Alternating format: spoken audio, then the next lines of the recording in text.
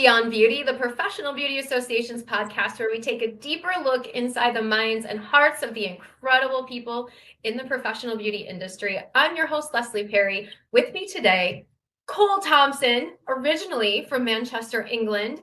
You've been active in the hair industry since 2000. You are the International Creative Director for Elevation H, which I imagine we'll talk a bit about. You are the youngest creative director at Vidal Sassoon. And of course, I met you through Hanzo, because you are also an artistic team member with Hanzo. So thank you so much for being here with us. So excited to have you as a guest. Well, thank you. Yeah, Leslie, thank you for taking time to talk to me. I really appreciate it. You guys are the best. And any way we can be involved with you guys, I'm always super excited about it. Well, first of all, so you've been involved in beauty since 2000, which if we do the math is a couple years, just a few years. Yeah. Where did you get your start? Like, how did you decide that this was the industry for you, that you wanted to be in this arena? I mean, that's a really good question, to be honest. It certainly was not anything that I dreamt of doing or thought of doing. I wasn't kind of cutting my friend's hair or anything like that in the kitchen. That happened once and it went terribly wrong. So you never did it again. Never did it again. And funny story, that the guy who I messed his hair up, we were probably about 10. To this day, he will never let me cut his hair, no matter what. Never again. So yeah, you haven't been able to live it down. Never. No, I gave him like a bald. I don't even know what happened, but I gave him a bald spot back here, and now he's bald. So I guess you can't. No, he doesn't need a haircut anyway. That's it. But yeah, it wasn't really an industry that I knew a great deal about. I definitely fell into it by chance. My parents were a little bit worried about me when I was younger in terms of what am I going to do for a living. I wanted to be a soccer player, but that didn't really work out because I'm not really that good. So that wasn't going to work. And I just needed a job. And in England, you graduate high school at 16. So when you graduate high school, you have the decision to go on to like further education, which would be like college and university, or you can get into like a trade school. So that for me was ended up being a hairstylist. And one of my friends kind of recommended it to me. He was like, you should maybe try it out. I think you could be good at it. And I didn't want to work outdoors. So very, very like lucky how I got into it. And I love it. I've been doing it a long time now. What made you, like, if you picked trade school, what about the hair, the beauty side of it, thought this is the right trade? Because there's a lot of other trades that maybe could have been appealing to you at the time. Well, I suppose to because it's be honest.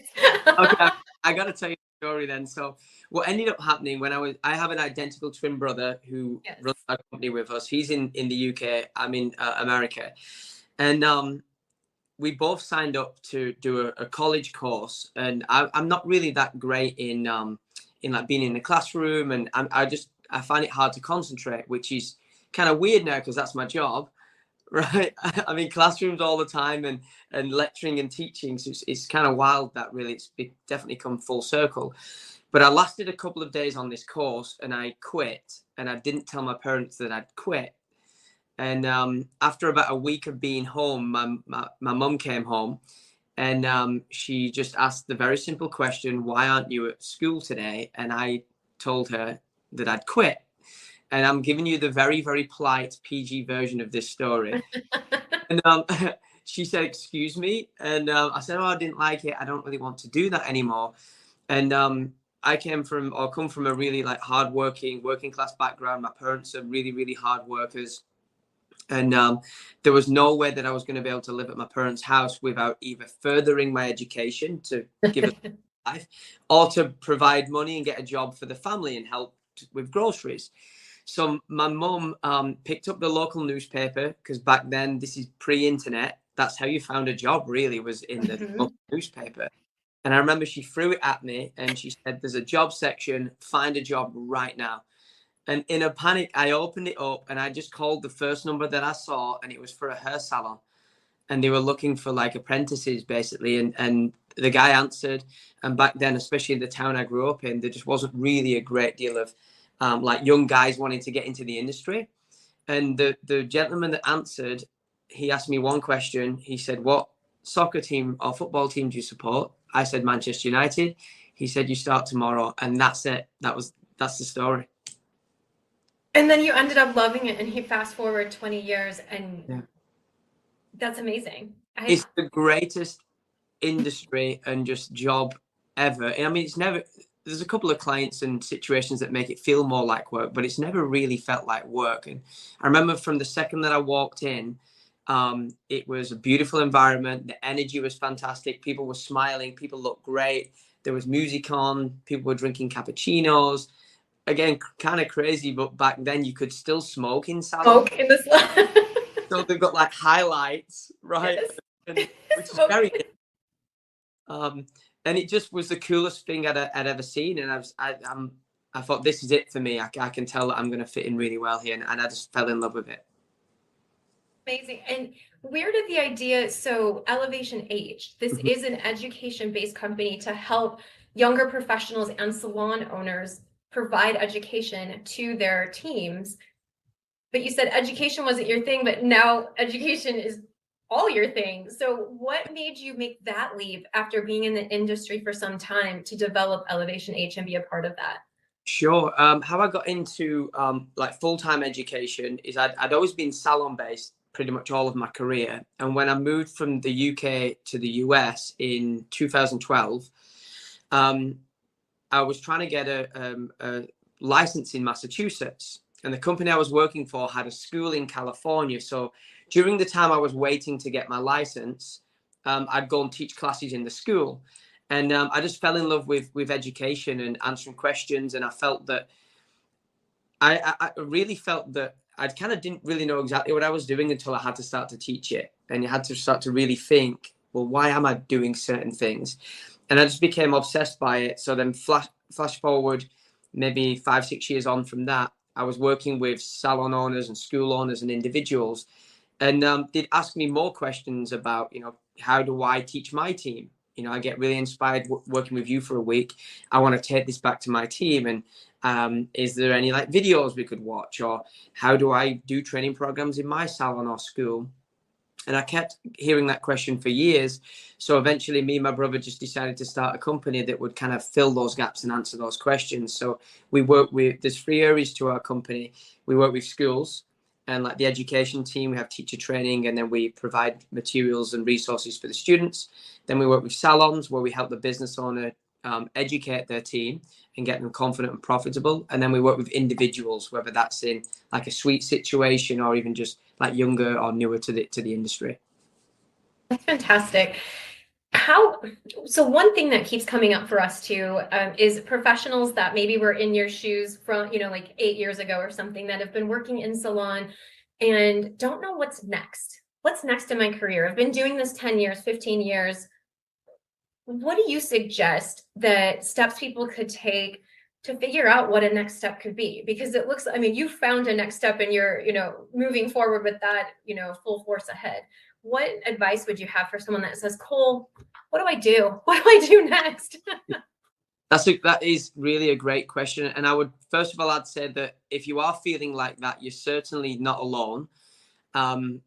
I think everybody feels, whatever industry will feel like that. And I've certainly felt like that throughout my career as well. And I think if you do this for long enough, you might even get there several times, that what could be next. And there's a few ways to look at that. I think it's always looking at what could be new. So if you're working behind the chair and you're not necessarily wanting to move locations or anything like that, new services are a great option. So maybe look into doing like extensions or learning new coloring techniques that you can add to your price list, or anything like that would help. Education is always a great way to get reinvigorated and re-inspired, whether it's a cutting class, a color class, whatever that looks like. Trying different tools out is really good, trying something new and different. And then also looking to maybe whatever experience you've got, pass that on to others. So maybe start looking to get into education. The fastest, I think, easiest way to get into education is linking with brands and product lines, or whether it be, a blow drying, like hair drying company, shears, color, whatever product line you're currently working with. All of these companies will have education teams. So there are so many different avenues to that. And if you've never taught before, We have a great program that helps people to become an educator or know how to deliver content. So I'd say that's kind of it. It could be even starting a business is one option as well. We also support a lot of people who have got to the stage in their career where they want to kind of go out on their own, whether it's an individual or start a company. But there's definitely help out there, and there's always something next. You're never going to get where there's no more. So I'd say get excited about it. I love that advice. And I love that you were honest and said you might get there a couple times in your career. It's normal. I've been there. You've been there. Like, it feels that way. And here's some things to do to move forward from that. What do you think might be missing in this industry right now? That's great question again. What I love about the industry right now is that I feel now more than ever, education is very accessible now with online and social media, and you've got things like TikTok, and I think education is fantastic, and there's a lot of options for people out there. I think what could possibly be missing is, I think long term, because what we're doing a lot now, or what I'm seeing is we're graduating school, or people are getting into the industry, and we're wanting to kind of go 0 to 100 instantly, which yes. Love the energy. I love it, and everybody should be able to do that for sure. But I think what served our industry so well is kind of like the natural progression of like learning and growing. So I think what's kind of missing is that in between from like school and salon life, or really successful salon life or business life. So whether it be an apprenticeship program or finding a mentor, or kind of like, we used to call it like you taking your licks, you know what I mean? Like you kind of learn and make mistakes. But I think what's missing right now is a safe place for people to make mistakes in that in between before becoming a business owner or really successful, and just to know that that's okay. Because I feel what's missing is that, because we're going from here to here, and we might be ready, we might not, and that's a hard transition. So I hope that answers your question.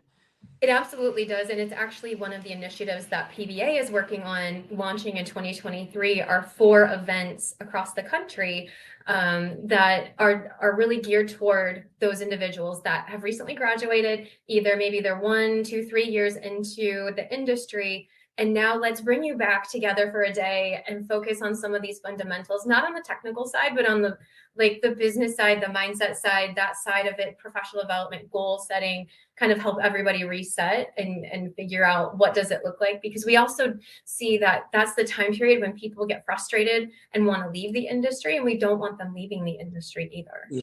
Yeah, you're absolutely right. And with the question you asked me earlier about, I suppose like what things that I kind of like about the industry, or I like teams, right? I think it's really nice to feel part of something. So when you mentioned about advice for somebody that might be wanting something new, if you're on your own somewhere, or you're working a really small team, that kind of reduces sometimes inspiration or support or sense of community. I know when I first got into the industry, the average salon was you'd have a team and there'd be like 5 people working there, 50 people working there. And you'd come through, you'd do an apprenticeship program, you'd be in a commission base, you'd get promoted. The Christmas parties would be gigantic and huge, but you felt part of this like squad and team.